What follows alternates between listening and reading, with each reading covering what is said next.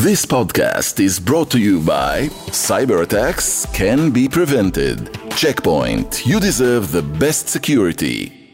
This week has been crammed with news. The Queen's funeral, Prime Minister Lapid's speech at the UN, and I'm not saying it's more important than all of this, but an unholy special event with Q&A that we will get to later in our program. A debut for us, a live event. The first time Unholy performs in front of a live audience.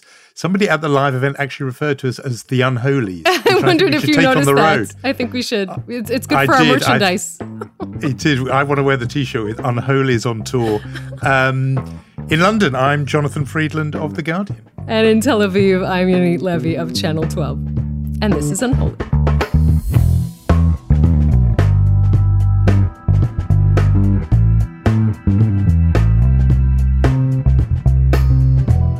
Unholy, two Jews on the news from Keshe Podcasts. How did the week look over there, Jonathan? Well, the week absolutely was still, beginning at least, consumed by the death of the Queen. I mean, this huge funeral on Monday, an absolute spectacular.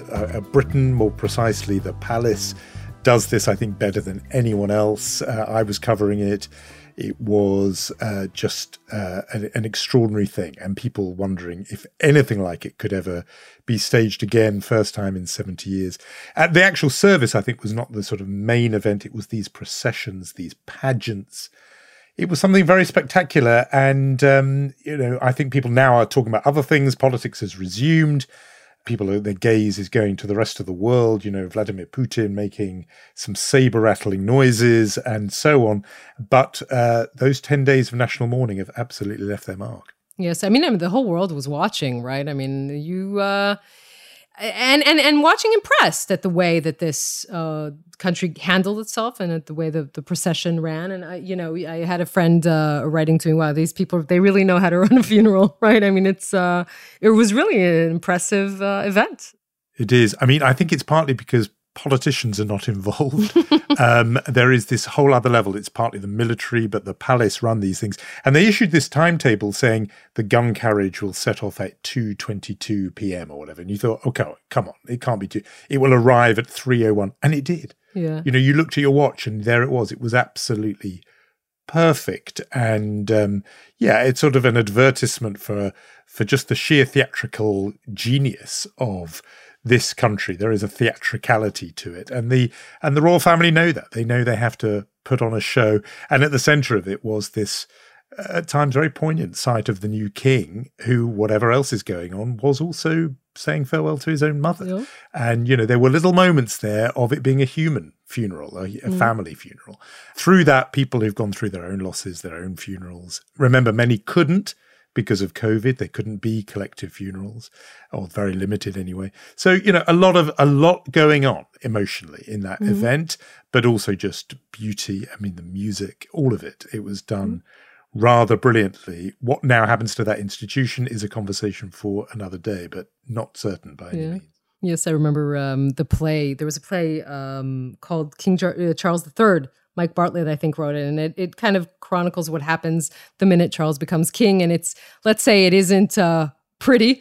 I think the end of it is that tanks are in the streets of London. He has to abdicate. So let's hope that will not be the reality, but definitely a new era upon you over there. I don't know if to use the same term to what is happening in Israel right now. You may have noticed we are in an election season, 40 days left to go, a very, very long election season.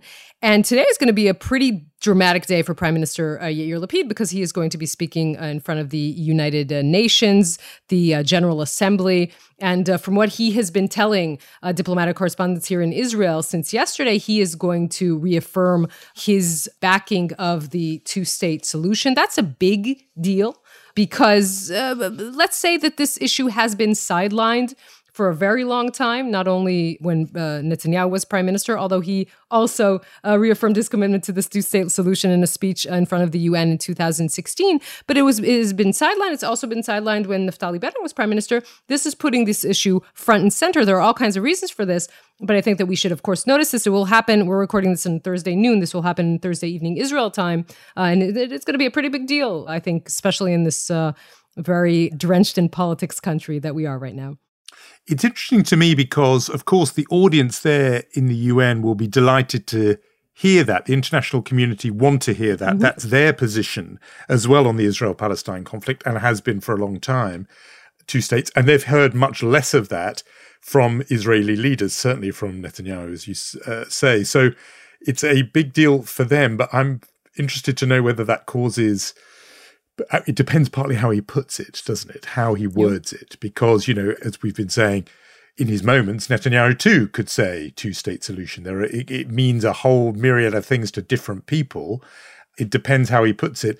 I think the polling is that Israelis, they say in principle, no problem with the idea of it.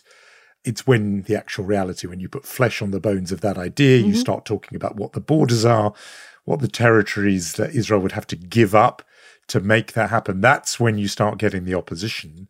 And it will be interesting if that plays badly for him in an election where I suppose Israelis have lots of other things on their minds and would rather not start fighting about what always used to be the theme of Israeli elections, namely the existential question of the relationship with Palestinians. Yeah, I mean, I think it's important to ask, why is he saying it and why is he saying it now? And one reason is, of course, politics, because Yair Lapid is looking at the whole board, right? And what he sees is Benny Gantz. Remember, this is a very unique kind of race because what you have is not and we talked about this, right? Not a two-way race. It's not Lapid versus Netanyahu. But inside the center left, there's also Benny Gantz who declared that he wants to be prime minister. So he's another rival for Lapid. Now, Lapid is looking at the board, and what does he see? He sees Benny Gantz, the minister of defense, taking on the Palestinian portfolio for the past year, right? Remember, he met Abu Mazen in Ramallah. Abu Mazen came to him in Rosh Hashanah. That was a big deal. He was holding the Palestinian portfolio. So now Lapid kind of wants to take it from him because he looks at where is he going to scrape a few more mandates, maybe from Labor, maybe not, but definitely he can take those kind of left-leaning voters who thought about voting for Gantz and now take them away. So that is politics, but it's not only politics. What we see on the ground in recent months is sort of these tensions, right? We talked about this since the beginning of the year. 80 Palestinians killed, 20 Israelis killed in incidents, in terror attacks, in all kinds of events in the territories. That's a high number. We're looking forward to the high holidays. And I think this is also an attempt by Lapid to kind of calm everything down and say to the Palestinians, there's a vision, there's a plan. We might go forward with this, so please, calm down a little bit. And definitely maybe trying to thwart Abu Mazen's own speech tomorrow at the UN, but giving this sort of, it's not only politics. I was trying not to be as cynical as to say this is only politics. I think it has to do with security issues on the ground. Yeah, diplomatically, absolutely. He wants to preempt the narrative that, look, the Palestinians want peace and Israelis don't. So he gets in there first by saying, look, we do too. I think there was a credibility issue there, which is what you say this now. You've actually been in government, not as prime minister, but you've been in government, over a year, 18 months nearly. And so this is a bit late to say that. So Palestinians would have the right to question the sincerity of it coming to it, now. But I think the domestic point is interesting because at first blush, you think, well, what's the benefit for him of even tacking slightly leftward, given that it's all about these blocks. There's the, as we've often said, the pro-Bibi camp, the anti-Bibi camp, just to change the makeup of the anti-Bibi camp. So there's a few more for Lapid's party and a few less for Labour. Doesn't change the basic arithmetic, which is, can you get the overall anti-Bibi bloc to be more than 60 seats in the Knesset? Right. But you make this extremely good point, which is that there's one bit of the sort of forest where there are votes there that are potentially outside, and that's that Benny Gantz party. There's not an Israeli that's thinking, should I vote for Lapid or should I vote for Netanyahu? No such Israeli exists. And if you find him, please bring him on the evening news because that would be newsworthy. But there are Israelis that are thinking, should we vote Gantz or should we vote Lapid? These are the people I think he's trying to lure into his camp. And the thing I was just going to say was that, and Gantz, unlike a Labour leader, Merav Michaeli, or someone from Meretz or whatever, isn't a lock on being in the anti-Bibi bloc. He's somebody, as you've said on the podcast many times, he's that rare thing of somebody who can play on both sides of the board. And that's so there's really good political logic there. I just wonder about the credibility of it, given how to my eyes, it looks so late in the day for him to be talking about this. He's, even within his own very brief prime ministership, he could have said this earlier.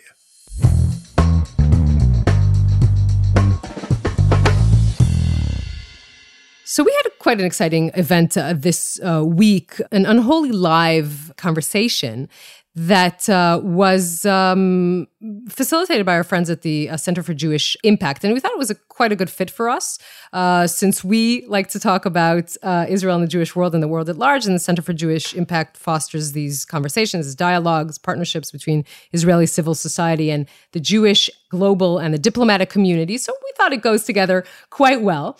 And I thought it was a pretty interesting conversation. Jonathan? It was. I mean, we've been hearing informally, I think both of us, that we've found a little following for this podcast, particularly among diplomats in the diplomatic community, representatives of countries abroad who are based in Israel, but also around the world. So we've both been hearing that, and therefore to record an edition of our podcast live and in front of them, and to hear their questions from representatives from Greece, Albania, the European Union, and elsewhere, really engaged. And I think it was a very fascinating experience for us as well, we hope, as for them.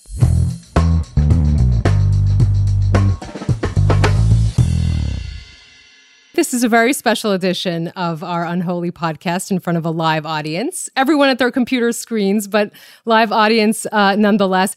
Together, we are going to take a very deep dive into Israeli elections, 41 days in, as we sit here on Wednesday, and what they mean for Israel and for the world. And we're also going to be answering questions, but being the Jews that we are, we're going to be probably answering your questions with some more questions of our own. So, Jonathan, do you want to get us starting? I'm surprised we didn't go for 2 Jews, 3 questions, at least. There's going to be a lot of questions. I mean, the first one is really, I suppose, that, how on earth is Israel going into elections again? I mean, plenty of people will have thought, hang on a minute, we had one of these not that long ago, and one before that, and one before that. Most democracies have an election cycle where there's an election every 4 years. In Britain, it's every 5 years. Israel seems to have made this an annual event. How come? How come we're back again with you getting the white suit that you wear on TV dry cleaned again? That's your election night outfit. Regular viewers will know. How are we back? How on earth are we back in this position again, Yoni? Yes, and how did I not organize my contract around these election night broadcasts? Because as you say, just to throw this statistic at you, right? At the end of this year, will have been anchoring the evening news for 20 years on Israeli television. This will be my 10th election night broadcast. So that is on average one every 2 years. How did we get here is a very good question to start our conversation. Look, we are stuck for a reason. This isn't like a natural disaster that some countries have hurricanes and some countries have elections. There's a reason that we are stuck in this position since basically April 2019. Now, being Israelis, we're not going to agree on what the reason is and now we have to pause and say something that's probably the most important thing I'm going to say in this whole conversation, Jonathan.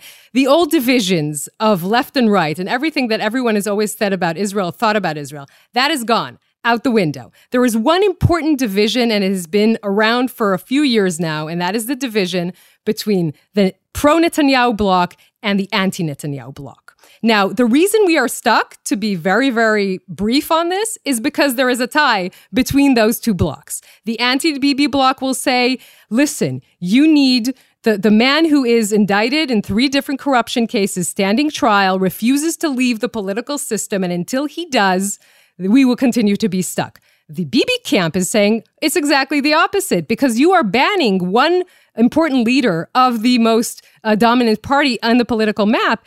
That is the reason we are stuck. And if you just rescind your decision to ban him, we can form a government in 5 minutes. Those people will also point out to the fact that the Supreme Court did not rule that Netanyahu cannot continue to form a government. So that is why we are in this position, and we'll continue this discussion, but we might be in that position for a while now. It is a kind of Groundhog Day, this question of to Bibi or not to Bibi is basically the question Israelis face, it seems, each time, each election cycle. You were mentioning that you've been anchoring the news for 20 years. I have been a journalist even longer than that. But in my youth, as a cub reporter, really, in Washington, D.C., back in the mid-1990s, guess who was Prime Minister of Israel then? In 1996, elected one Bibi Netanyahu. He has been around so long, to the point where I have to say, for people outside the country, and whether they're journalists or diplomats, I think some of the diplomats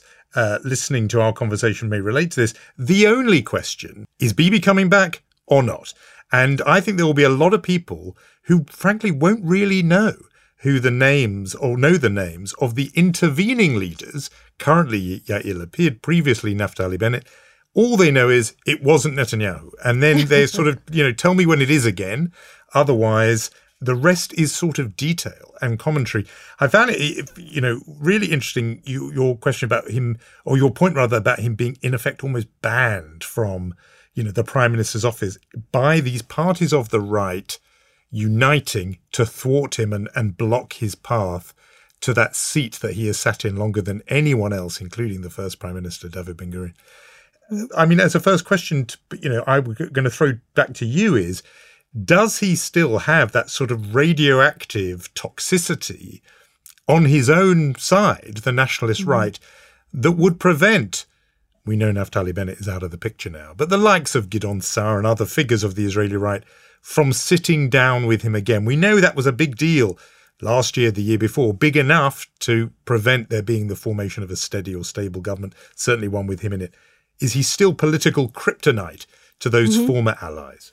Well, yes. I mean, first of all, you completely focus on the interesting point, because the reason Netanyahu couldn't form a government, first election cycle, I'm taking you back to, it seems like ancient history now, April of 2019, we thought he had a stable government. The exit polls at 10 showed he had a 65-member coalition. Today, that would be anyone's dream, right? And then Avigdor Lieberman, his former right-hand man, the man who was his chief of staff, the man who helped him, ascend to power, said, no, I'm not going to join Netanyahu. And after him followed suit, Gideon Sa'ar, and of course, Naftali Bennett, who crossed the road to become prime minister and thus extracting himself from the Netanyahu bloc. Yes, so that is the reason. Is he still toxic for these people? Right now, yes.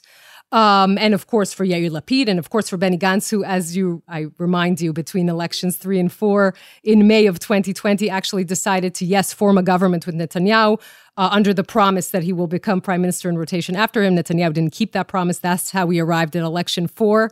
I'm sorry, I'm dropping a lot of information on everyone's head I'm now. just shocked, Yoni, shocked that you told me a politician in Israel did not keep their promise. Doesn't happen. I need it's very to head rare. for the fainting couch. It's very, very rare. So for these people, he's still toxic, yes. How long will that continue to be an issue if we might see ourselves after election 5 reaching election 6 is a question. And by the way, the question on the other side is, how long will the Netanyahu bloc keep together? It has, by the way, quite remarkably, just think of the fact that the ultra-Orthodox would not leave his side for 4 election cycles, including now being thrown out of the government and in opposition. They would not leave his side. What will shift if Israel will not manage, if Netanyahu will not manage to form a government this time? By the way, still an option that he can reach that magic number 61. We're always talking about that because the Knesset has 120 seats and 61 is the majority you need. Still an option. You said something about his sheer longevity. I think we have to pause on that. We have been through 4 election cycles, a global pandemic, a flare-up in Gaza, and a tectonic historic government in Israel, and we're still sitting here and asking the same question we asked after elections 1. Can Netanyahu form a government? Can he reach the magic number of 61? That is really incredible. It is. I mean, you unholy listeners will know, were the person who predicted what at the time seemed a wild scenario, which was that somebody who was barely on a whole lot of other people's radar, namely Naftali Bennett, could be the next prime minister. You said this. And you thought I was wacky. You thought I was wacky.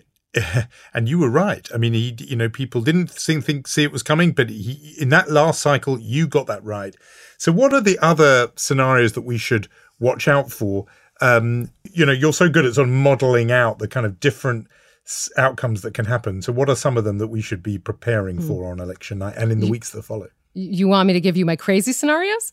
Go crazy. I'm not just doling those out with no, any more sort of convincing on your part. No, I'm kidding. Look, again, if we need to give the percentage points, I would say that right now we're looking at two main options. One would be, as you say, Netanyahu with I wouldn't call it a comfortable majority. It's not going to be comfortable. Even if he gets the 61, he will have a coalition that is very unruly with Itamar Ben-Gvir that we can discuss a little bit, the far, far right of the Israeli map, and with the ultra-Orthodox. It's not going to be a picnic for him.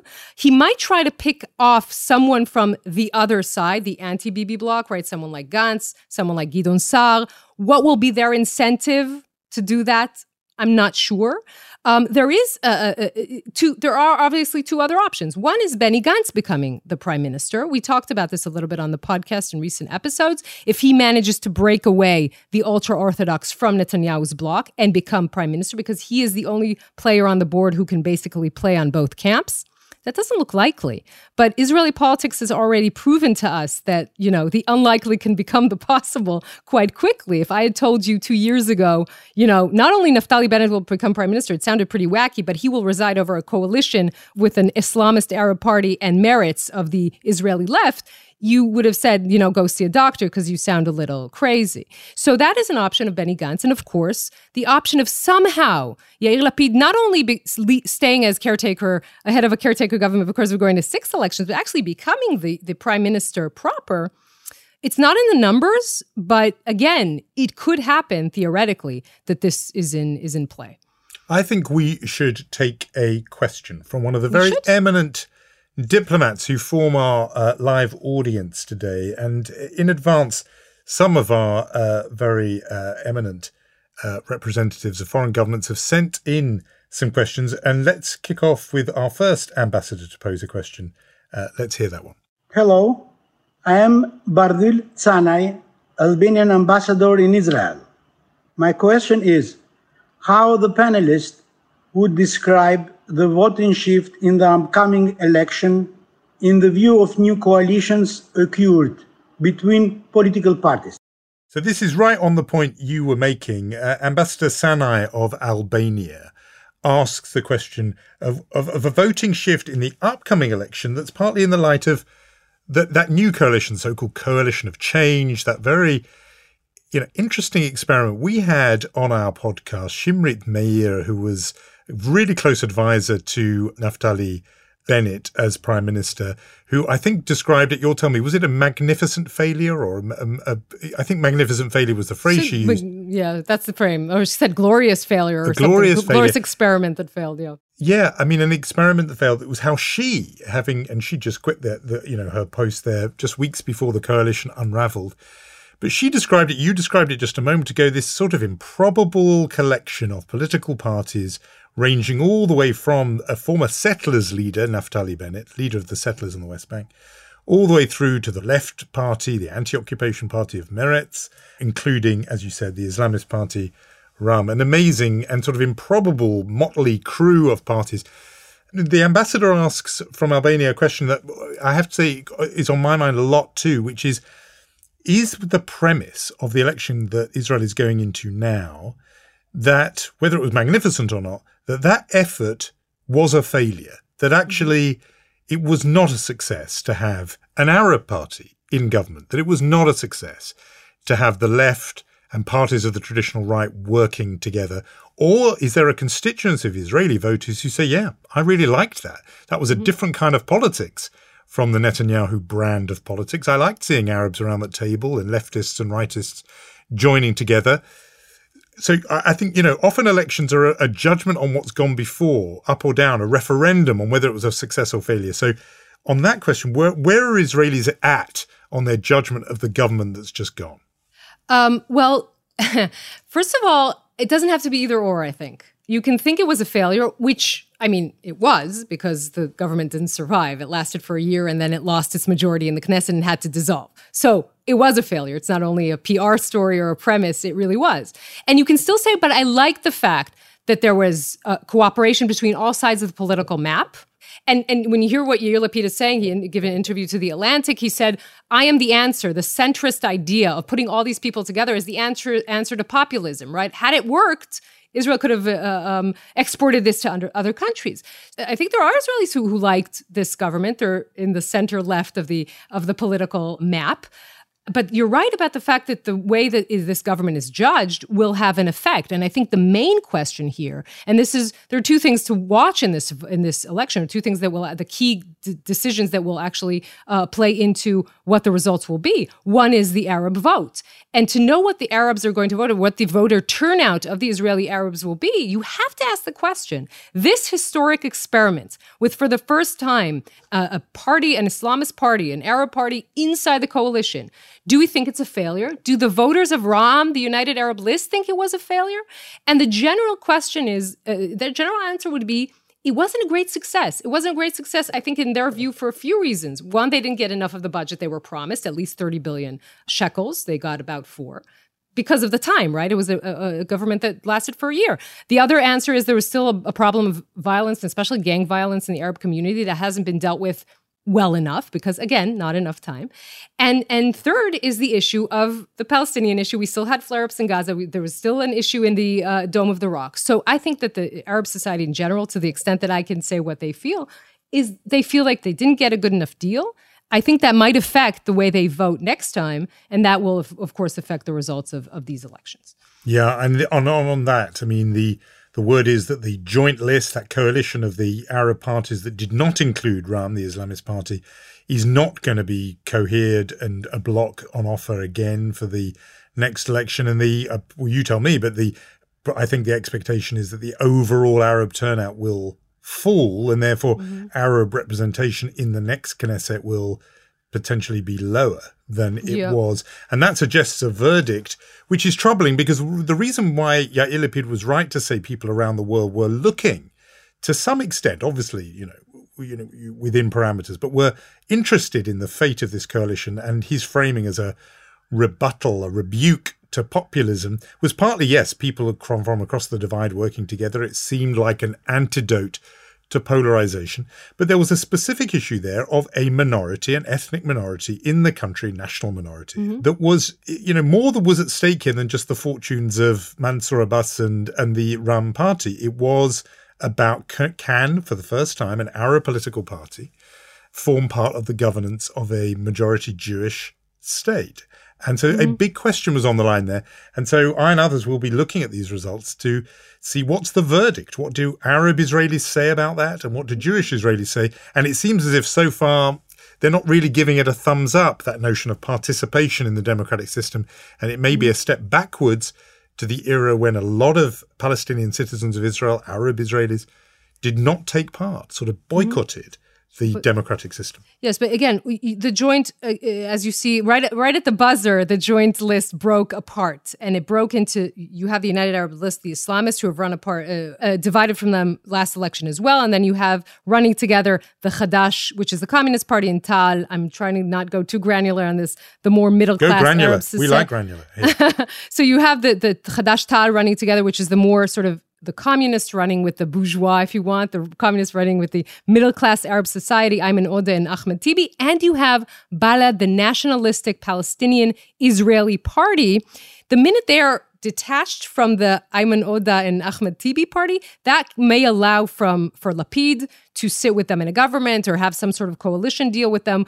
They would not play that game if Balad, the nationalist party, the Palestinian party, would be with them. So that is a question of who will pass the threshold. That's a good question. Obviously, when you look at an exit polls on election night, if there are more than one or two Arab parties that doesn't cross the threshold, Netanyahu is the next prime minister of Israel. I mean, that would be an easy way of seeing what the results are. Yeah, I mean, that's why that was the founding logic of the joint list, to ensure that you didn't have votes that went to waste by falling below the threshold. A point, by the way, that applies to a whole lot of different sectors of Israeli side of the left. For example, we talked about that on last week's episode of Unholy, the question of whether they would cohere into a bloc of Meretz and Labour, etc. Because the fear under Israel's system is that if you don't get enough votes to clear that bar, those votes can go to waste, which is why parties sort of club together and which is why Netanyahu was worried about uniting his bloc to not lose even one vote, whereas the other side arrives a bit more messy to these elections. I'm echoing that line by Bill Clinton, where he said Democrats fall in love, Republicans fall in line. So it's definitely to say that the right side of the political map, or I I correct myself, the pro-Bibi block of the political map is more organized and in line than the left part. Just think of how many people think anti-Bibi block that they deserve to be prime minister. Not Yair Lapid, right? Benny Gantz, Merav Michaeli, and others, Avigdor Lieberman, all think that they should be the prime minister and not Yair Lapid. Well, we have another question. Why don't you go ahead and introduce our second questioner, Yonit? Yeah, I think it's a really good question. You know what? Let's just hear it. It's question number 2, and we'll talk about it later. I am Fidel Reyes Lee, Guatemalan Deputy President of the Parliamentary Friendship Group Guatemala and Israel. I want to ask about the next elections. Do you think that this time the elected Prime Minister will complete the constitutional period? So do we think that the Prime Minister this time will serve out the complete constitutional period, which would be 4 years? I mean, it took me a minute to try and remember what the full period is. I was like, what's the full period? Is it 4? It's 4. It's 4. When did this last happen? 2009, I think, was the last time Netanyahu became prime minister and then stayed prime minister until 2013. Since then, there were only early elections called. That is amazing. And it was a novelty then, by the way. Yes. It's not the norm. I mean, like in American political rallies, the crowd are chanting 4 more years. In Israel, it's 4 more months, because you just never know when a government is going to fall. But go on. What do you think to Dr. Reyes Lee's question from Guatemala? His question from the Guatemala-Israel Parliamentary Friendship Group, really interesting. What's on the card? If I'm looking at my magic 8 ball, first of all, let's have a government, let's form a government, which I can't even bet all the money in my pockets on that. I prefer to bet all the money in your pockets, to be honest, than mine. So I can't even bet that will happen. It doesn't look like it because, again, the one thing that is ailing the political system in this country still exists no matter what, which is that deadlock between, I'm sorry to sound like I'm repeating myself, but it's between the anti-Bibi camp and the pro-Bibi camp. Until that is resolved in one way or another, I don't see a full government holding on for 4 years, sadly, because I think Israel really needs stability. It has serious issues to deal with. I'm sad to say that I don't see that happening in the near future. No, I'm sort of with you. And why don't we go to somebody, Carrie Hart has offered a question during the conversation saying, why hasn't there been electoral reform up until now? And what will it take to see that in the future? I mean, this is the thing, isn't it, with these constant election cycles. And as you said, it's a one-off that we have to go back more than a decade to remember a government serving out its full term. People from afar look at this and think, well, the obvious answer is to change the electoral system, which builds in this kind of instability where there are so many little parties. I know the threshold has been increased in recent years to, back in the day, it was when I first started following Israeli elections, 1% was enough to get you a seat in the Knesset. Now it requires a bit more than that, but still in the lowish single figures. So, is there anybody having that conversation? Is there anyone, on the op-ed pages in the Knesset themselves saying, this is a crazy way to run a system and we should actually have some electoral reform? That was a question from Carrie Hart listening to us. Yeah, I'm going to add to this a question. By the way, it was just very similar from Am Yisrael Chai in Atlanta. It's a question that we got as well. Do you think the electoral threshold should be lowered, they say? Ever since it was raised, we saw political turmoil. Well, I think that the political turmoil is not only due to the electoral threshold that was raised indeed in 2015 to 3.25. That means you need 4 mandates to get into the Knesset and not 1 or 2. It is a question, and to answer, I think, Jonathan, first of all, you can't change the rules of the game while you're still playing the game, right? And only, I think, when things actually settle down will we be able to discuss this at length and see what can be changed. I think the argument about the threshold is an argument that we should have. I'm not sure if the answer is, by the way, to raise the threshold to the extent that only big parties can enter, or lower it so much that you have splinter parties, and then it's going to be maybe easier to form a coalition, but I'm not sure it's going to be a stable one. I don't know what the answer is, but it's definite that you can't ask these questions while the whole thing is still going on. Now, I'm going to turn this on you for a minute, my friend, and ask you, because what concerns me as an Israeli is how this whole thing is being portrayed outside, because it does, first of all, it looks like we're we're not doing anything but going to the polls. When I hear these international reports about Israel, I'm like, are they making fun of us? Like, that is my thing. But also obviously Ben Gvir being a phenomenon, Itamar Ben Gvir of the far right might in the polls get 10 or 12 seats. That's 10% of the Knesset. What does that mean if he wins and if Netanyahu sets up a coalition that looks like that? What does that mean for the way Israel is portrayed outside of the borders of our country? Well, I think the degree of interest in this election and Israeli elections has been a story of diminishing returns in a way. The fact they have become more frequent has coincided with and in part triggered a shrinking of the interest. That said, I notice, and I've been wondering about this a bit anyway, Israeli elections, it seems to me, always have sort of two stories that are yielded. One is the top line of who is going to be the new prime minister. There's very often a phenomenon, a party that sort of erupts and gathers attention. Remember, the Pensioners' Party was the story of the thing. There was Yair Lapid himself. Do you remember what year that was? It was 2006. I'm just quizzing you. Yeah, no, this is you're getting us onto our top trivia topics here. I would have guessed 2005, but that would have been the wrong year. So the Pensioners' Party was once. Yair Lapid was once himself. His father was once the big sensation, the Shinui Party. You go all the way back to, the precursor of the Shinui Party back in the 70s. There are these things that come and go usually. We've said before that Yair Lapid is a very notable exception to that rule because he has stayed the course over a decade in politics. I wonder if the second order story is, and maybe we should get onto them, of the next election is going to be Ben Gvir and the religious Zionism party. The idea, it's easier for me to say this than you, but a party of the far right, a racist and fascistic party, is how certainly they will be described internationally. Not just breaking through so they're represented in the Knesset, but getting a dozen or more seats. That I'm placing a sort of bleak bet with myself that will be the story to come out of election night. And so, what about them? What's going on the right? What's the pitch that is being made to them? What are the things their candidates are saying?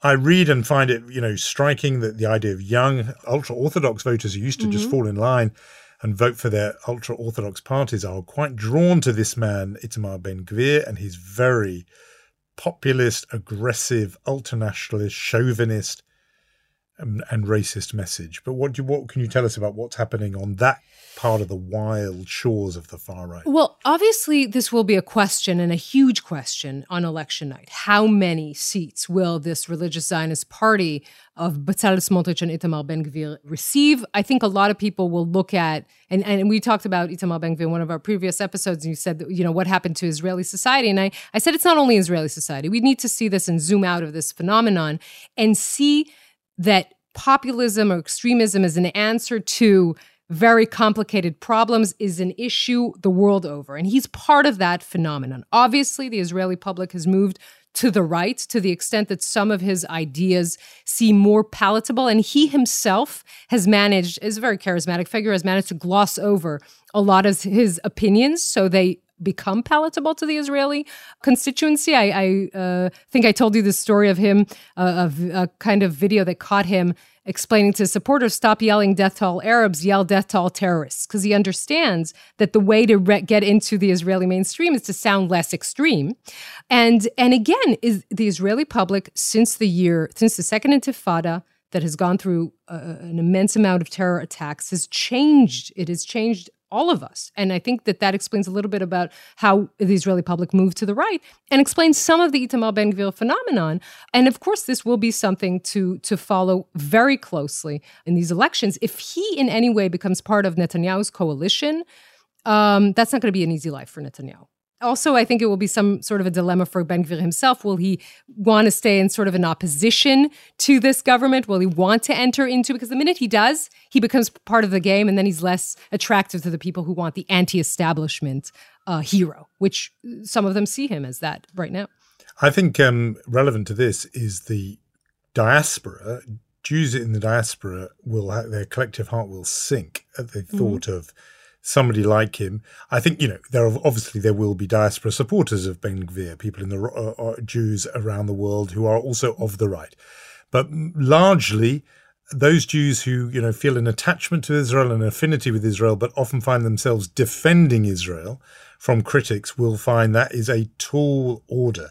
Those people, by the way, those sort of liberal diaspora Jews, really were very comfortable with the coalition of change, the Lapid-Bennett offer.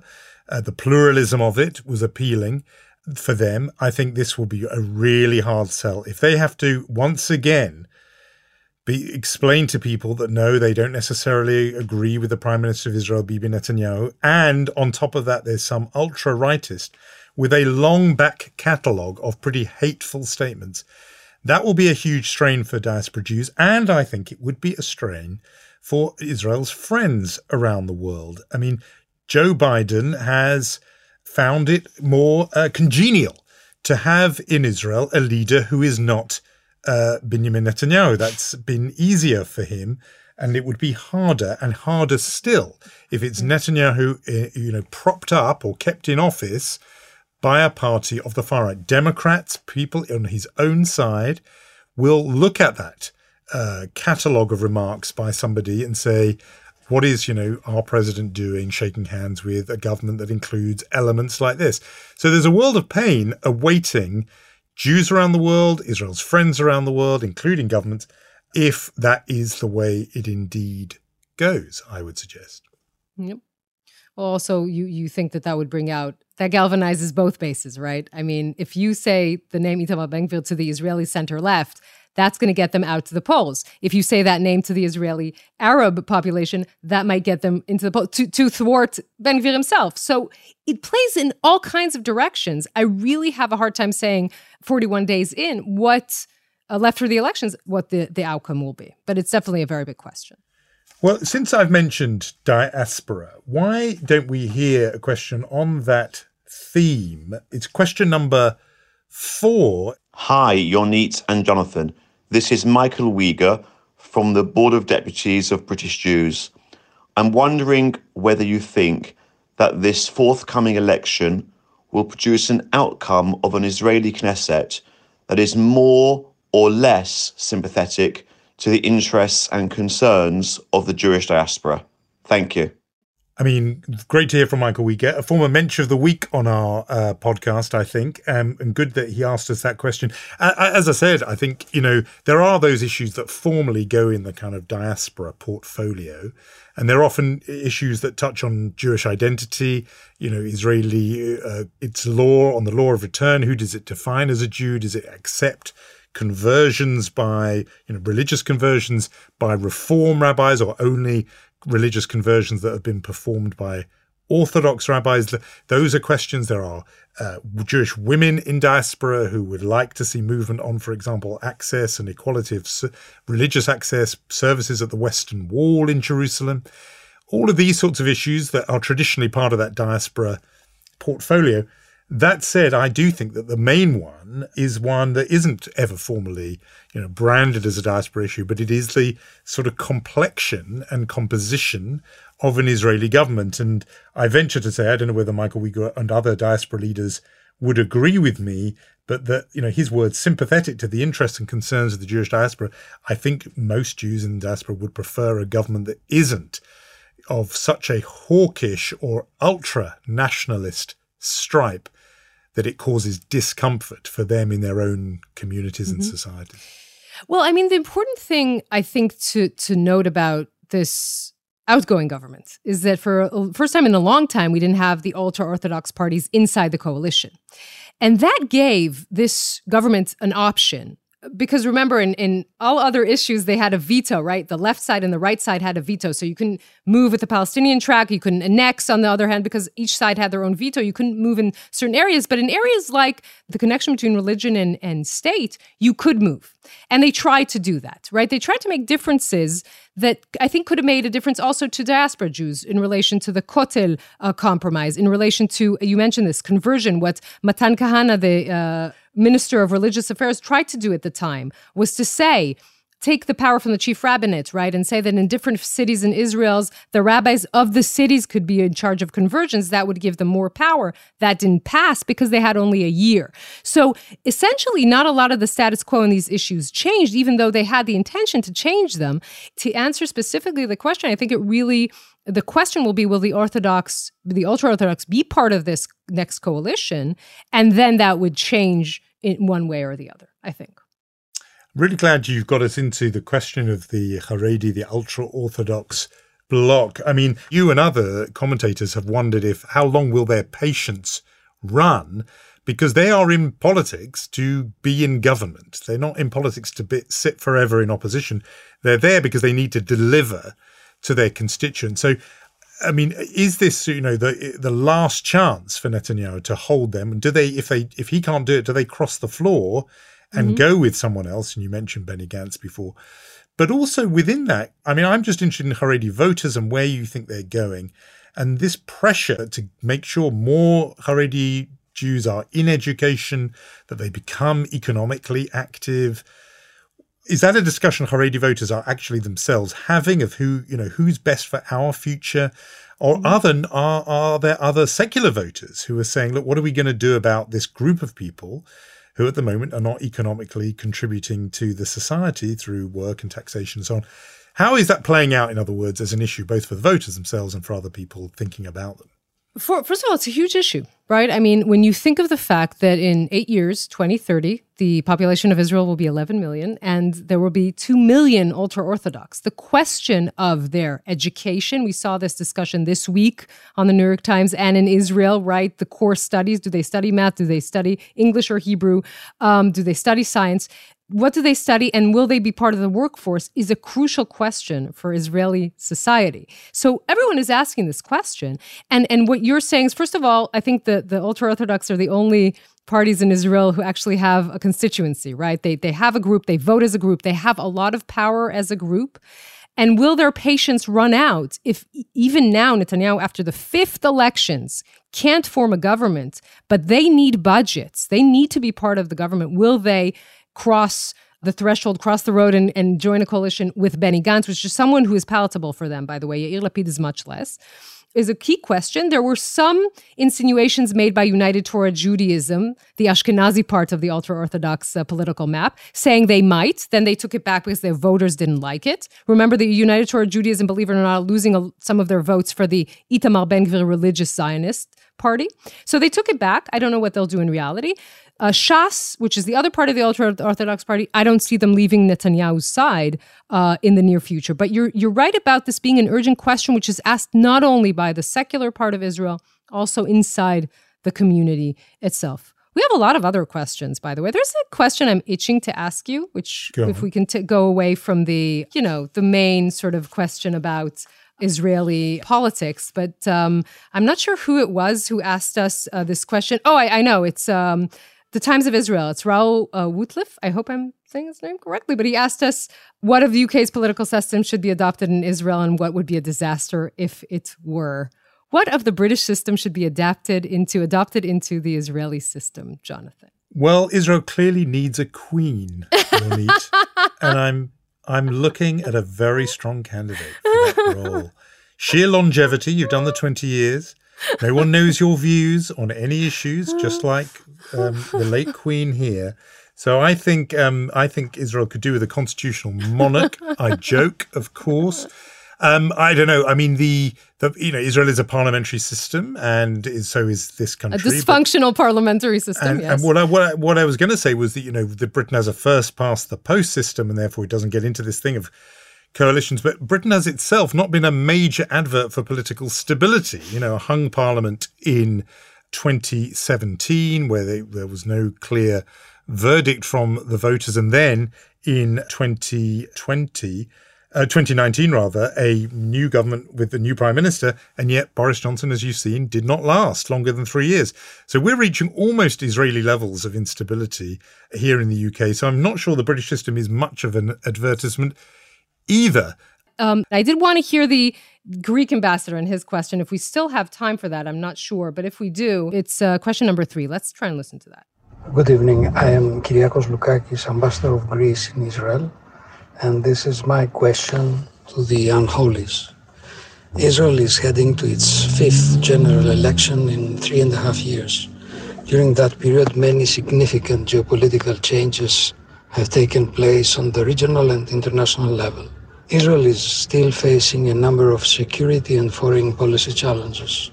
Could the upcoming elections mark a change in Israel's foreign policy, or chances are that the new government, any new government, would choose the path of continuity in main areas such as Iran, the Palestinians, the peace process with the Palestinians, relations with the United States, and of course, Eastern Mediterranean? Thank you. Ambassador Loukakis adds this interesting question about Iran, for example, and relations with the US. And we've both just talked before about the continuity or not on the Palestinian question. But what about the ambassador's thoughts about whether things shift in terms of Israel's stance on Iran and elsewhere if there's a new government? Well, first of all, I think it will be a different, if Netanyahu is elected prime minister, there will be a very different relationship with a democratic president in the United States for now. That should be said, I think. On the issue of Iran, look, we are in an election season. So what you're hearing from people like Prime Minister Lapid, Secretary of Defense Gantz, you're hearing things that will sound like Netanyahu as well, because they don't want to be caught less hawkish than he sounds. So when he says this is a terrible deal, this shouldn't happen, the return to the JCPOA, they agree with him. Inside the security echelon in Israel, there is an argument going on whether at this point we have arrived at it's better to have a deal, any deal than no deal. So Israel is arguing on this. I think the general answer to the question would be there's not going to be a huge difference because the political situation is unstable and it will probably continue to be unstable even after November 1st. So I think anyone who aspires to have his hand on the helm of power will try not to shake the boat too much in any direction at this point. Yeah, I mean, that's a message of continuity, I think, on that point. I'm with those, as you know, we've talked about before, who think a deal is better than not, and I've thought it all the way along, and events, I think, have borne that out. One question which we have to close out on, just because we couldn't have asked for more of a gift. How could new Israeli citizens who've just moved to Israel understand the system, the politics in general? What are the best ways to decide who's the best candidate for them? Which media sources do you recommend? What would you recommend, Jonathan Friedland? I don't know. What are you thinking? Obviously, they need to be watching you on Channel 12 News. No, that wasn't what I was aiming to. I would make a gentle recommendation that you should be listening, unnamed questioner, to the Unholy podcast every week, where you can hear me and Yonit Levy in conversation. It's been a great pleasure to be with you for this at the Centre for Jewish Impact for this conversation. Yonit, I think you've taught me a lot, certainly, today. I thought it was, I hope that I always am worried about talking about Israeli politics because it's so complicated. I have to admit, it's complicated for me too. Like I can look at it and I'm like, I don't understand. You have to see that when at 10 o'clock at night, when I get the exit polls on election night and I look at the numbers and I look at the list of parties and I say, what is going on? So it's amazing. I will just let you leave, Jonathan, with this thinking about the Israeli public going to the polls 4 times in 3.5 years. And the election, the voter turnout is still around 70%. It's either a little bit lower or a little bit higher. The highest rate, by the way, was in the third election, 71%. And as much as, they're driving the Israeli public crazy, but they're still going to the polls. They're still going to vote. It's still important to them. And I think that is an optimistic tone. I mean, we're going to vote. We still care about it. We're not really decisive, but we do care. So I think that is very, very important. That is a positive thought. Whatever else you can say about Israel, and heaven knows plenty of people have lots to say, including those people who've been with us today. It is a vibrant and active, boisterous democracy. I think these questions we've had, we thank all the people, diplomats, listeners, diplomats who are listeners, all of you, we thank you for your questions. Apologies to those whose questions we couldn't get to, but thank you so much for sending them and for listening to us this afternoon.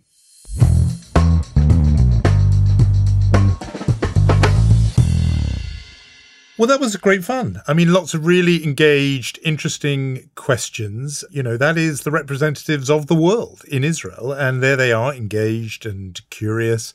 And lots of the things that have preoccupied us in our conversations, you realize they preoccupy them as well. Yeah, and that they're really knowledgeable. I mean, the questions are really good questions. They're not like these general queries, but they're really people who really understand what's going on and just want to know. You know, I'm not sure we answered because maybe we just confused them a little bit more, but I thought that was, I had fun doing it. It was an interesting. Me as well. We have our usual business to transact, by which, of course, I mean the handing out of awards. I thought I wanted to get in early with the Chutzpah Award because I think it is breathtaking. And that is Vladimir Putin of Russia announcing his partial mobilization, calling up, reservists to fight his war in Ukraine, clearly feeling the heat and the pressure because Ukraine have had some striking military successes in recent days. But one of the things he said was that the West want to divide and destroy Russia.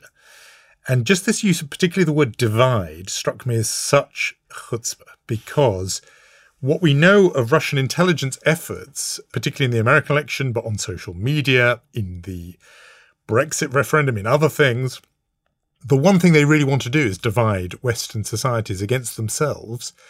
And so that was a really classic case of, I don't know what the psychologist term for it, of sort of projection, mirroring, one of those terms, I think projection, where something which is absolutely true of him, he is alleging of others. That just seemed to me a classic chutzpah. It's you who's trying to divide Western societies, and it's a chutzpah to make that allegation of others. That's even before we get into the vicious and vile, appalling brutality of this war. More revelations coming out all the time of what Russian occupation meant in terms of mass graves being discovered and so on. So, at the very least, a chutzpah award for Vladimir Putin. At the very least, as you say. Well, okay, let's go to Mensch, which is always more sympathetic, and we could, have fun with this. I think we usually, like 99% of the time, give it out to people, women or men. But this time, may I please give it out to the Q, which was the most glorious British thing I've ever seen. I mean, I thought about, and you saw it up close, the Q this week. We opened up talking about the funeral, but it was such a British, polite, respectful thing. I'm thinking of other nations, not naming any country in particular, in which either riots would break out at this kind of queue after half an hour, people would be selling tickets to the queue, or blaming other nations for the length of the queue. But you had this sort of patient, calm, polite moment. So I am giving it to the British Q. I know it's strange, but that's my Mensch Award of the week. I think it's a very good choice. Somebody was joking on Twitter that there is going to be a Richard Curtis movie called The Q, and you're going to have all these in the style of Love Actually, all these different people. Hugh Bonneville, will be in the queue, and there'll be a couple who meet in the queue. It was such a British thing. Somebody said that, of course, it would have been possible to do internet booking, where you could have booked a slot online. No, the organisers understood that the Brits wanted to queue. Yep. It was part of the therapeutic act of mourning to queue for 13 hours, 7 hours with your sandwiches and everything. And you're right, there were no reports of any scuffles or anything like it. It was a very British thing. I'm happy to second that nomination of the queue for I knew you would. Remember, if you have enjoyed Unholy and want to spread the word, do that among your friends. Do it via social media. There is the Unholy podcast page on Facebook. Lots of talk there where you can make suggestions and so on. We're on Instagram at 2Jews. And Jonathan's lurking on both of them, so he has a pseudonym, but we are in the picture, and do spread the word there if you can. And this is that moment where we say our thank yous, our huge thank yous to Gaia Glazer, Omer Primat, Rom Atik, Yair Bashan, and also to Sonia Games de Mesquita and to Robert Singer, our friends at the Center for Jewish Impact. Jonathan, have a great year. Only good news. I want to hear only good news from you this year. I'm not sure how good that will be for our podcast, but you're right. I wish you and all the listeners Shana Tova, a happy new year. These are high holy days, but they are also holidays. So let's make sure we have a good break and see you on the other side. Shana Tova.